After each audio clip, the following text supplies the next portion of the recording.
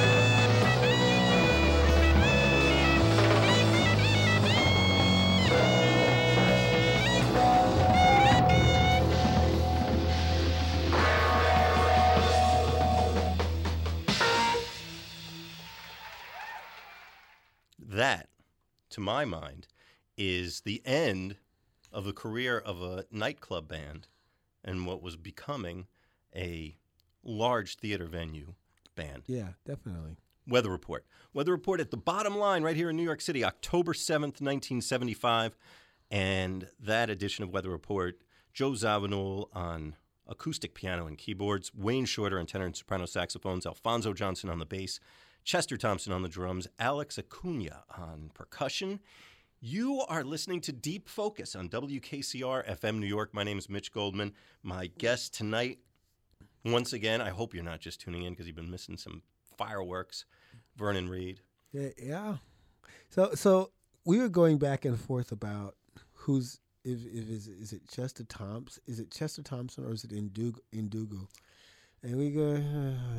The two of those guys covered a lot of the same ground. Well, because we were going over the chronology of some of the drummers because there's clearly Eric Gravatt did a bunch of the earlier sort of more looser, if you will, looser structurally. I'm talking about I Sing the Body Electric era Weather Report.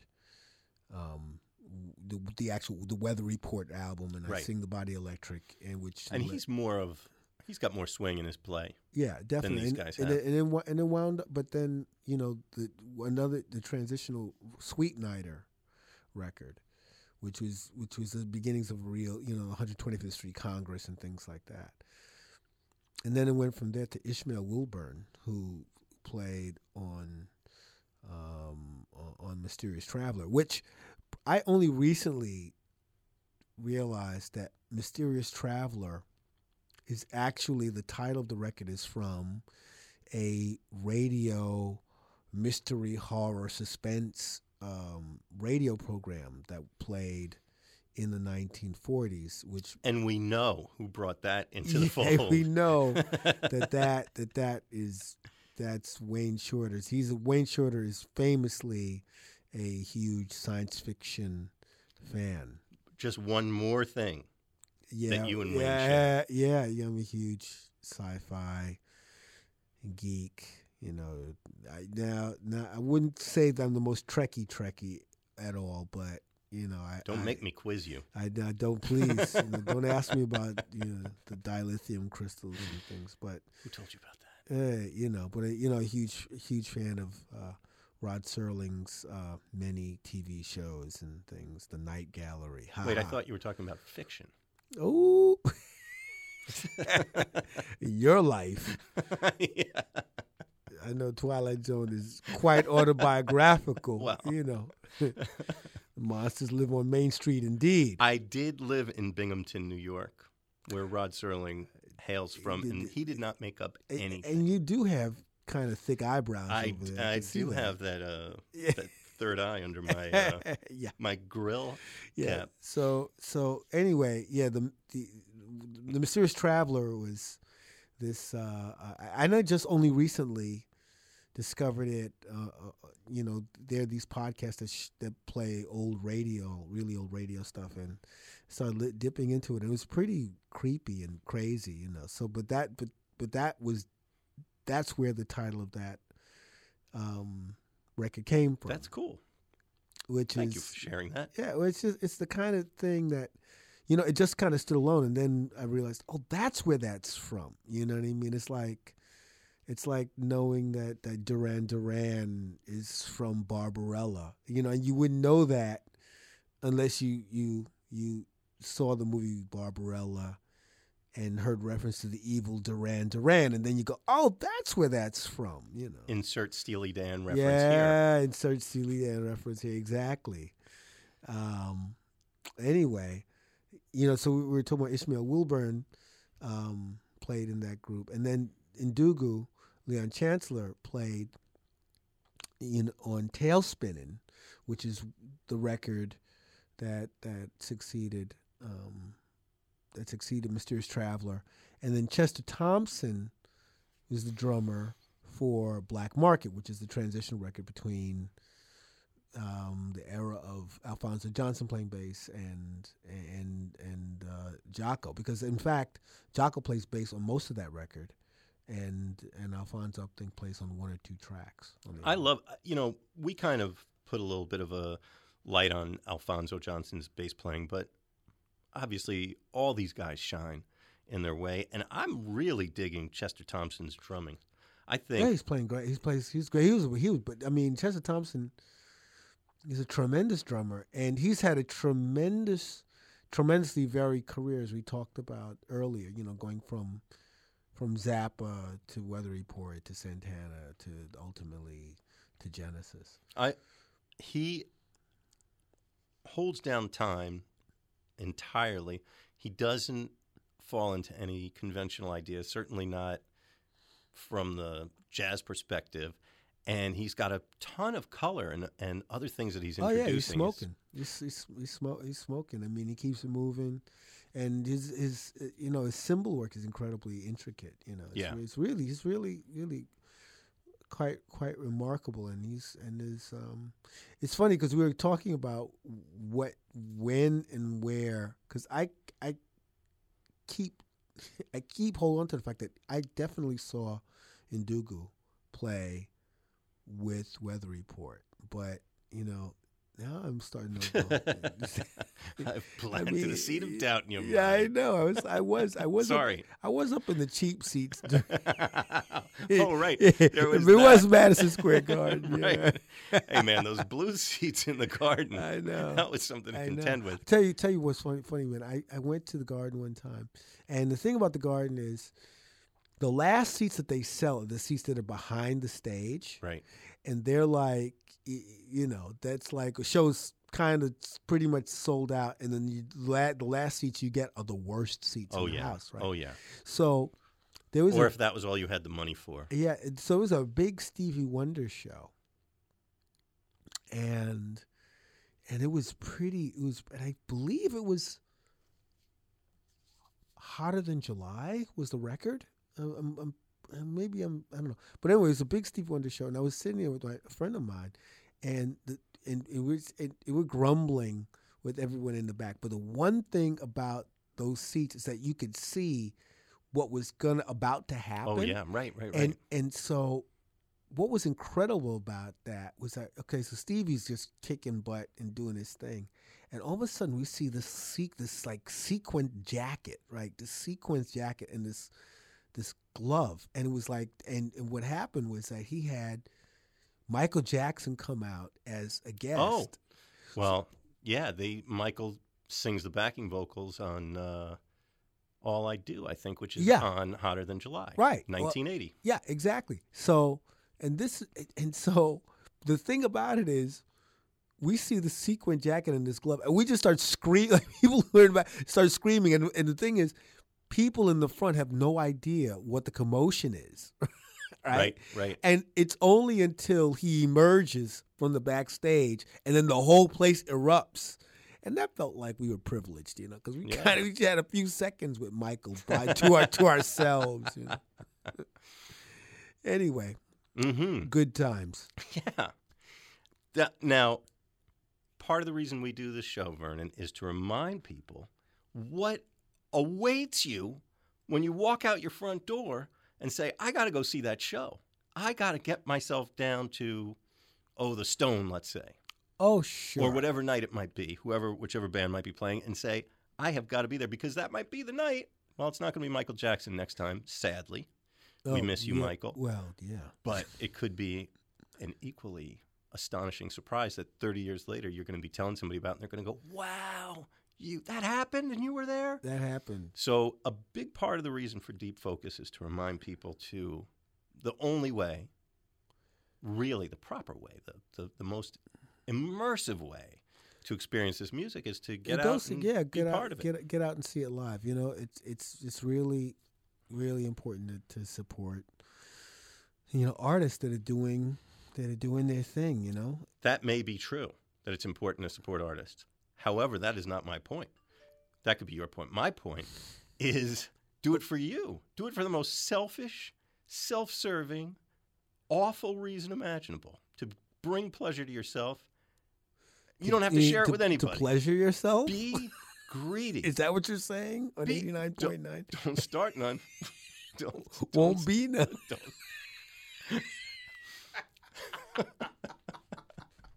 Laughter ensues. I'm saying you have an opportunity to be great to yourself, to be way nicer to yourself than you even deserve, and get out and hear some great music and more than you warm your heart. More than you deserve. Open your soul to the world. Open that window. Let the. Are you deserving of this pleasure? Man, I try, man. You walked right into that one. You're listening to WKCR. I'm Mitch Goldman. My guest is Vernon Reid. We are bringing you these recordings. I said it a little bit earlier. I'm going to say it again because this applies to all of them. I said it about the first one. These are recordings from the WKCR archives to be heard nowhere else. You have never heard this music unless you happen to be there that night, or maybe there's a handful of people who have actually had the chance to hear this music you're listening to tonight. We just left the bottom line. That was the whole set that's available to us that we heard. And we started out in Copenhagen. All this from 75, October and November, respectively. We're going to turn the clock back yet again, a few more months, to May. And we're going to go to the Berkeley Community Theater in Berkeley, California.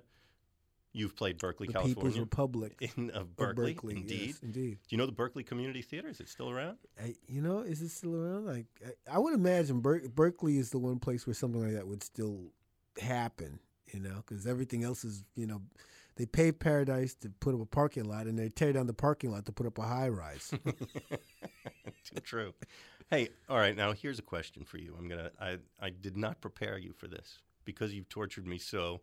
I'm now going to give it back to you on the air. Let's talk about you, Vernon Reid, and Joe Zawinul. What about us? I don't know. Did you ever? I was there at least once when we ran into him. You know what's funny? I ran into Joe Zawinul one particular time that was really crazy because Zawinul worked as a producer for Salif Keita, and in a kind of crazy 6 degrees of separation, I produced a Salif Keita record called Papa, and I ran into Zawinul in the elevator of the studio where I was recording. He was with his wife, I believe. It was weird. It was something totally random.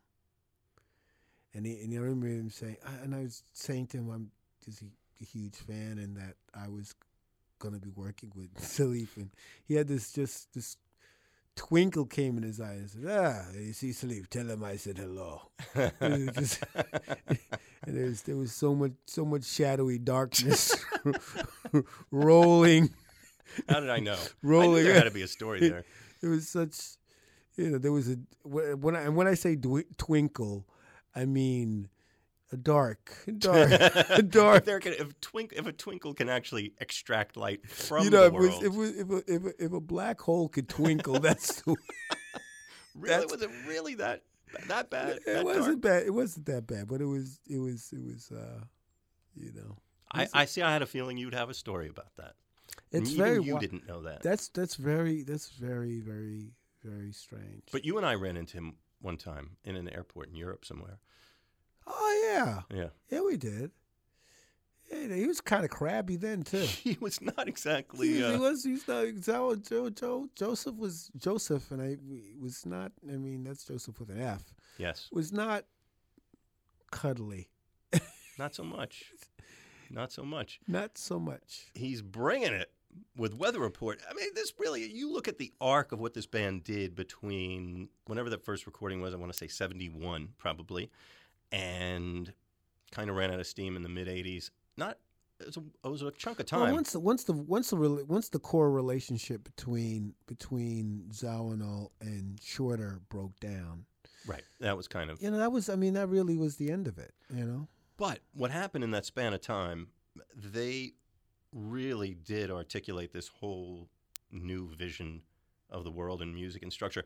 I listen to this. It's thrilling to me hearing the way the conventional role-playing of instruments flies around the stage. I mean, Zawinul's practically playing percussion on this keyboard.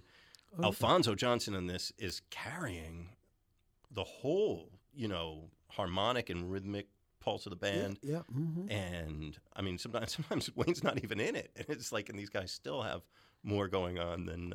Well, the other thing that's great is like how, the way Zawinul would navigate between layers of keyboards and just layers of sound, and how the way he would comp, on the electric piano, the various electric pianos, whether it's a Worley or Rhodes, the way he would comp, and then the way he would, work with the various synthesizers. I mean, early on, he did a lot of work with the ARP. He was, much more of use the ARP, the Odyssey, than say he was not really a Mini Moog guy. Like, it's like there was like the Mini Moog folks, like Jan Hammer was most famously associated with the Mini Moog, and Chick Corea is associated with the Mini Moog. But, Herbie Hancock and Joe Zawinul are much more associated with the ARP. And those two guys are big gadget freaks. Yeah. They love, Well, all of these, one of the things about the various keyboardists they all had very signature kinds of approaches and sounds. I mean, the sounds that they programmed or were programmed for them were crucial, and they a crucial aspect of the electronic sound palette of the work that they were doing. And Zawinul just had had a tremendous, Weather Report had influenced artists as varied as Brian Eno to the Grateful Dead. I mean, they had the influence that they had on the sound of keyboards in pop music. I mean, well, also the fact that we're talking about this early period of electronics and synthesizers specifically, before MIDI? MIDI came in MIDI came in, say, I guess mid '80s, right? Yeah, because and the MIDI standard, which is, I mean, MIDI stands for Music Instrument Digital Interface, and it's a special cable that allows a bunch of different kind of controls to be transferred from one keyboard to another keyboard, or sampler, and became a way of syncing. Because it used to be you had to do patching, and then MIDI really changed that. But keyboard manufacturers are dragged kicking and screaming because everybody wanted to have their own proprietary thing, and then eventually they came to realize that musicians were using not just a Roland or not just a Moog. They were using varied types of keyboards for their sound palette. So once the MIDI standard came in, it kind of freed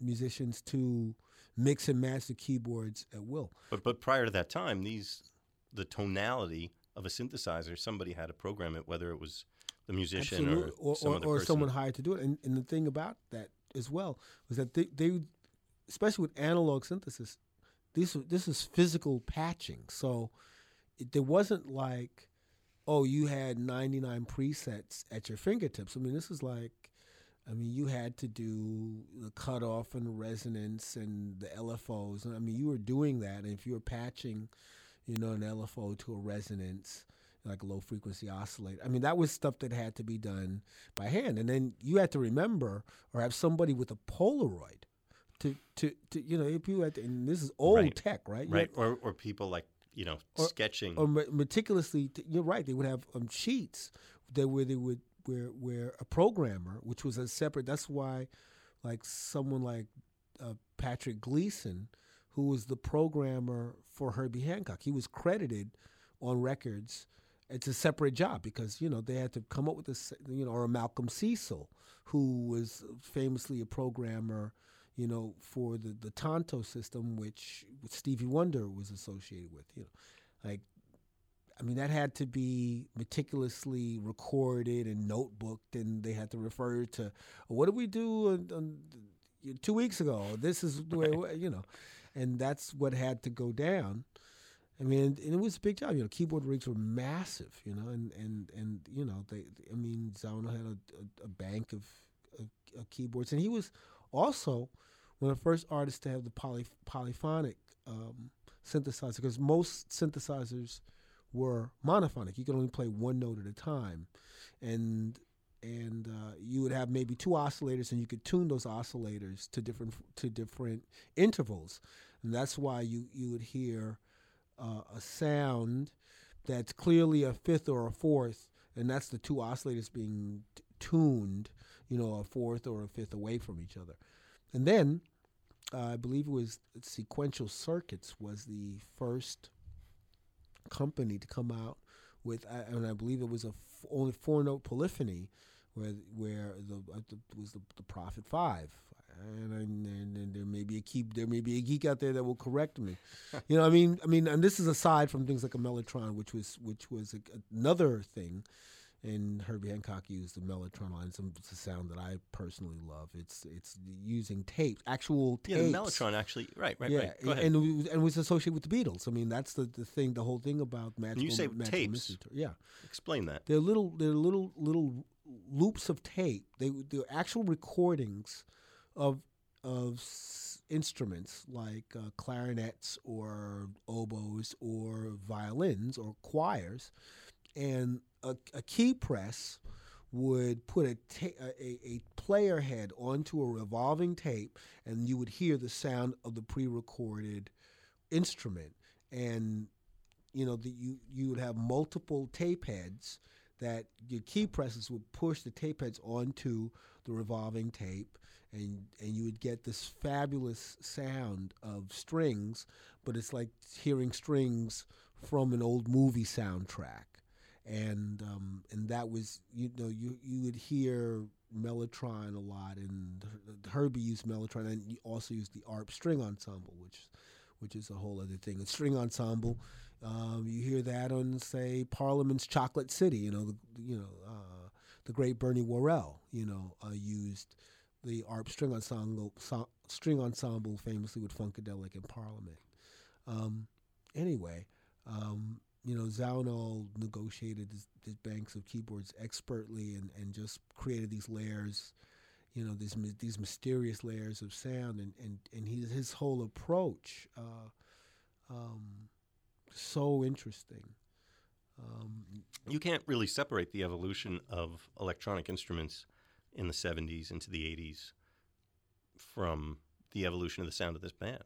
Well, yeah, and the thing about it was that Zawinul was on the cutting edge. He was on the cutting edge of whatever keyboard tech was going on. I mean, it was sort of a keyboard arms race. Yeah, yeah. Stevie was definitely in that. Oh yeah, Herbie was definitely in that. Absolutely. And Herbie, also started dipping into the whole vocoder thing, which was really the man for that was like Roger Troutman. Part 5 of this series. Yeah, but the vocoder was actually developed by encryption specialists in World War II, and the original vocoder was called a voder, and it took up an entire room. Now this is real steampunk type of stuff. Go ahead, this man. took up the early the voder took up an entire room, and it was how they were able to encrypt the speech of generals, and discussing things with the Allied commanders talking to one another. They had, and dig this, they had 2 turntables, that also helped. I'm sure there was a microphone in there somewhere. Yeah, and a microphone that were utilized to disguise the voices, the transmissions. I believe it was Lieutenant Colonel Africa Bombada that came up with that technology. And I would love to hear, just recordings of those early, the roots of Roger Troutman. I mean, but this was like high tech stuff, and it took up an entire room, and vacuum tubes, and it used to overheat, and people ran out of the room scantily clad with their hair on fire. I mean, this is the kind of thing that sort of Wow. Yeah, it's crazy. Cuckoo go nuts. So. All of these things. I mean, things that we take completely for granted. I mean, now you have a Mellotron. You have a Mellotron built into your smartphone. Absolutely. Yeah. Absolutely. And in fact, there's a Mellotron app for the iPhone that is an official Mellotron app, which is based on the original tapes. I mean, literally, who owns Mellotron? The Fairlight. There was an Australian company that came with one of the early samplers. Sample-based instruments, which was famously used by the group Art of Noise, like the song "Moments in Love." That's all Fairlight, and the entire Fairlight has been ported over from the floppy disks, not samples.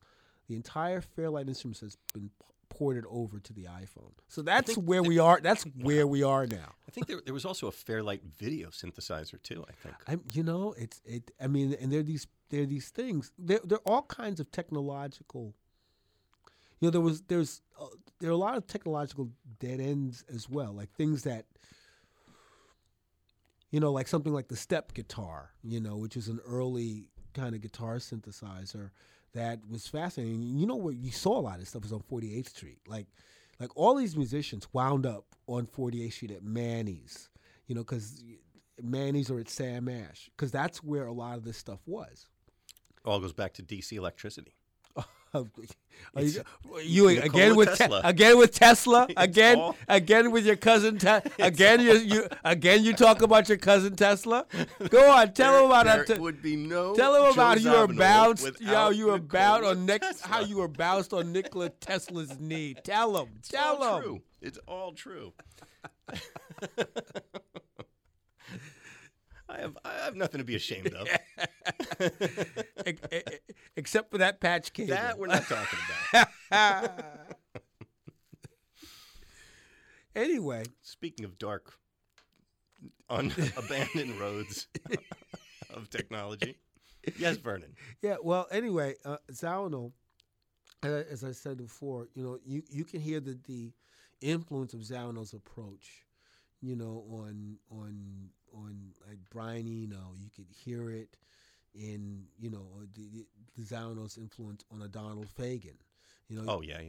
Those guys. Yeah, I mean, Speaking Steely Dan. This band just had, and I mentioned before, like in the sampling and hip hop era, you hear it in the music of a Tribe Called Quest, amongst others, and so, you hear it in the influence of the sound of the iPad that just went doodaloo. You've got mail. You've got mail From Joe Zawinul. It's never female.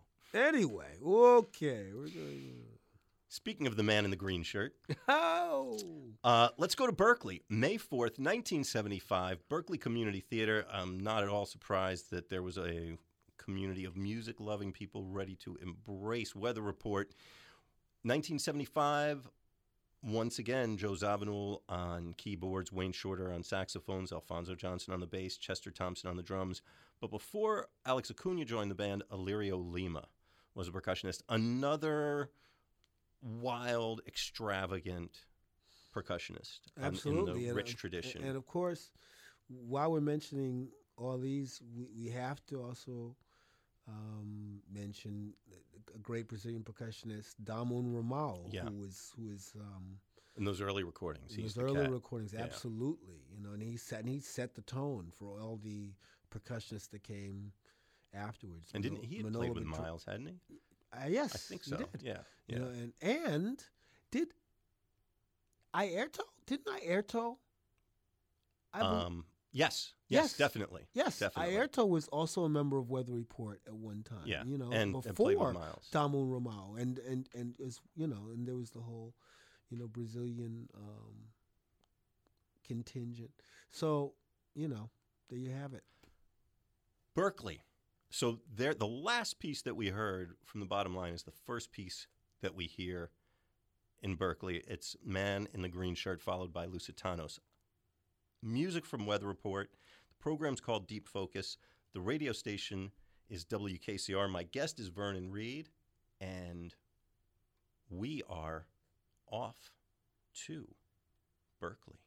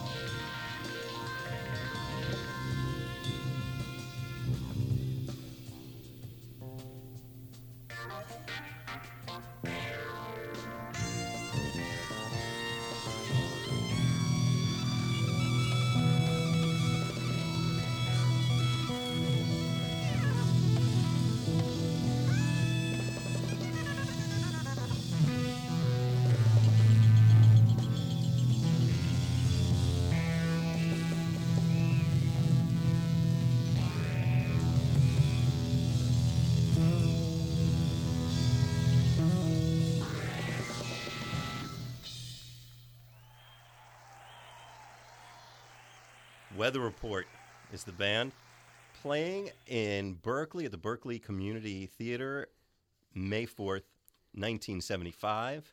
Joe Zawinul, Wayne Shorter, Alfonso Johnson, Chester Thompson, Illyrio Lima. We have been listening to this music since 6 p.m., and we're getting down to the nitty-gritty on this program because we're only here for another few minutes. My name is Mitch Goldman. We call the show Deep Focus. I'm very pleased to have my guest in the studio tonight, Vernon Reid. Hey, hey. Now, James Brown used to go around calling himself the hardest working man in show business. Oh, please.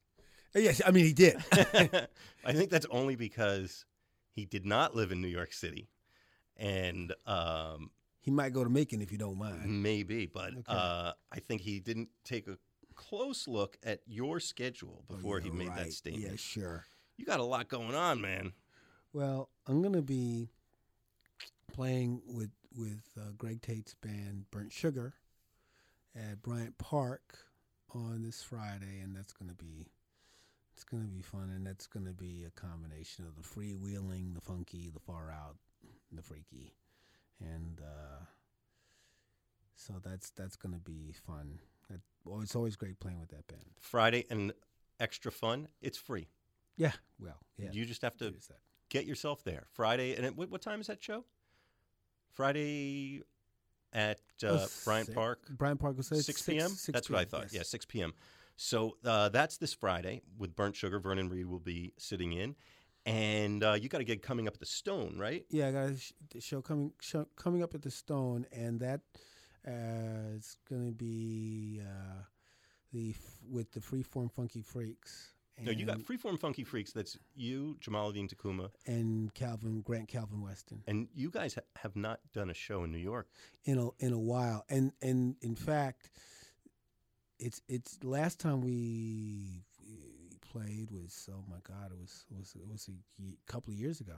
Well, I believe the last time I remember you guys playing was at Tonic, and Tonic hasn't been around. Oh, Tonic. Well, Tonic was actually show number one. The whole thing about the Freeform Funky Freaks is that it's totally improvised. I've known Jamaluddin and Calvin for a very, very long time. You know, they were associated with Ornette, and I was associated with Ron Shannon Jackson, who was also associated with Ornette. We knew each other from when we were all kids running around bugging out, and we never really actually played together. And the whole bottom line is when we play, we actually have numbered the show's totally improvised, and we've numbered the show. So we've played 54 times. The last show was in Philadelphia, and so this will be 55. The next show will be number 55, and it's a crazy, and it's gonna be 55, and there are gonna be two shows. I haven't decided yet whether it's gonna be both Freeform Funky Freaks or whether or not I'm gonna do a different thing. But that's gonna be a freaky Oktoberfest number 1st, October 1st, and that'll be a lot of fun. And then that's Saturday. That's a couple of weeks from Saturday, October 1st. The Stone is Avenue C and 2nd Street. That's right. And then now you also Living Color is still. Yeah, we're working on things. Actually, the thing I'm going to be doing, we're getting ready to start working on a record that we're going to be making in 2012. I've been in the studio with Burnt Sugar, producing a Bowie project, which is really turning out great. I'm currently composing a soundtrack for a filmmaker, Thomas Allen Harris, for a film called Through a Lens Darkly. On October the 2nd, I'm going to be at Cafe Volant in Ashbury Park, New Jersey, 510 Bangs Avenue in Ashbury Park, and that's going to be an evening of Verntronics and some multimedia that I've been working on. Now, is this excerpts? You know, some time lapse things that I've been doing, and I've been working on a piece called Artificial Africa. And it's not an Artificial Africa evening, but I will be showing some of those pieces. So that's what's going to be going on at Cafe Volant. Then you've got your band Mask. Yes, the band Mask. Actually, we played members of Mask and a couple of other musicians. We played last night at the City Winery in a benefit for 9/11 Health Now for first responders. And interestingly enough, and that was with Leon Gruenbaum playing keyboards and Steve Jenkins on bass. We had Rich Pagano on drums, who plays with Will Lee and the Fab Four, the Beatles group, and Maya Azucena, who's this wonderful independent artist and vocalist. She's tremendous. She sang, and my brother Vernon Jeffrey Smith, who's one of the principals in the Family Stand, he came out and played saxophone, and he's crazy and he's awesome. And we did some stuff to raise money for first responders, and that was really, really great. So, and I'm gonna be working with some version of Mask. Looking forward to making it. And there's so many things, right. So little time. Then there's Yohimbi Brothers. Yohimbi Brothers with DJ Logic. Yeah, you know, it's. Now that I'm adding them all up, you're I seeing. know. And then there's the stuff you do with Blood Omer. In fact, Mm-hmm. we're getting. I talked to Blood yesterday, and we're starting to plot out the next Memphis Blood record, which is this project, which is this blues-based project, and I'm very excited about the next recordings, and we're getting ready to do the prep work to go into the studio with that. So, you know, I've produced four records, and it's been one of the great joys of my life to work with James Blood Omer as a producer. He's iconic. I mean, he's someone who had a tremendous influence on me and a lot of other dudes. So, and dudettes, not just dudes. So, you know, that's some of what's been going on. And then you're trying to move in on my territory. Oh, yeah. Well. Also, I've been doing a podcast called The Field Negro Guide to Arts and Culture, which I do with a comedian and performance artist named W. Kamau Bell, who is out on the Laughter Against the Machine tour. He just did the first show in Arizona, and we're gonna be recording a new episode soon. So go look it up, check us out on iTunes. Yeah, you can get free podcasts. They'll show up on your computer. Yeah, you can go to fngtac.com, which is a site done by Field Negro Prime, Alex Thornton, who's our producer, and you can keep up with that. And you can also follow me on Twitter. I'm Burnt22. I love Twitter. And there you go. That's scraping the surface. Now Vernon, I'm so delighted you came up tonight. I'm having a Thanks for having me, Mitch. It's always good to kibitz on the air with you. With witnesses. Silent witnesses, hostile witnesses. Now, Weather Report. We got. You know what? I don't like to repeat myself, but I'll repeat myself. I'll take a risk of repeating myself. That piece that we heard that was kind of the thing that kicked this whole idea off for tonight's show of Nubian Sundance. I think we should play that one more time. I would love it. Yeah, sure. And maybe another thing that I was thinking about that maybe you want to talk about, because you are part of all these bands. You've been part of so many bands. You leading bands, co-leading bands, band member, producer. You've worn all these different hats. Maybe you could talk a little bit about the idea of a group sound, because this group has a sonic identity. Well, yeah. I mean, the thing about this band over time and through its evolution, it started out just wild and woolly and loose and free, and then became compositionally more focused. And through that focus, you hear a certain style, the use of ostinatos, the use of different modes, the way the interplay between Wayne Shorter's saxophone and Joe Zawinul's keyboards, you know what I mean, and how that's offset by the various bass players and drummers and percussionists who have been part of the band, and everyone from the terrific Bobby Thomas, who is a tremendous percussionist, who is one of the last percussionists in the group, and from Ayer to Bobby Thomas, and all the, Manolo Badrina and all these incredible players. But it was the evolution of the sound between two men who chose to be a unit, and they created this wonderful tapestry of just the kind of soundtrack. It's not just it's improvisational, but there's a sonic design to it, and the idea of a band having an ensemble having a sound that it may be part of a genre, but it also was a genre unto itself. Like the Weather Report sound, like the band Passport. I mean, it influenced in a completely obvious way. Right. There were a whole group of groups who had Weather Report as an influence.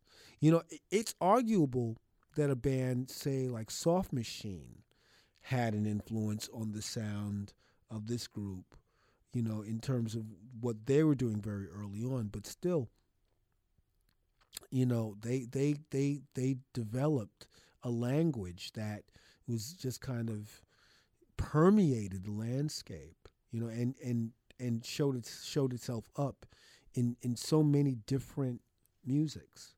I think it's almost like when they started out, it seems to me, looking back on it, like they defined themselves by what they were not going to be.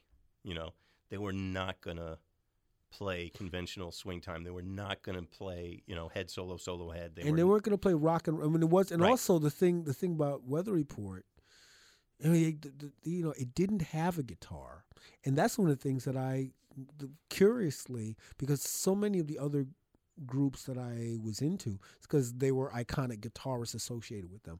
But for some reason, this band entered my consciousness, and it was the very fact that it was not a guitar-oriented group, had the absence of guitar was something that I dug about. I never missed guitar in the band. And it's interesting to hear how what they did influenced, Pat Metheny was making his own music, but Weather Report, you hear it. Yeah. You hear it across the board. Vernon Reid, thank you for giving us this window into your beautiful brain, man. Thank you. My beautiful Miss Shopping, my beautiful Miss Shopping brain. My name is Mitch Goldman. We call this program Deep Focus. It's like peeling off a Band-Aid, man. We're gonna make it fast. It's gonna hurt, but it's not gonna hurt for long. Don't stop putting your tongue in that thing. Good night. I really enjoyed it. Thanks for having me. It's always a pleasure, and to everyone out there, thanks for listening. And get out there and look out for part 3 of this broadcast. Look out for part 3 of this mess that we do. WKCR FM New York.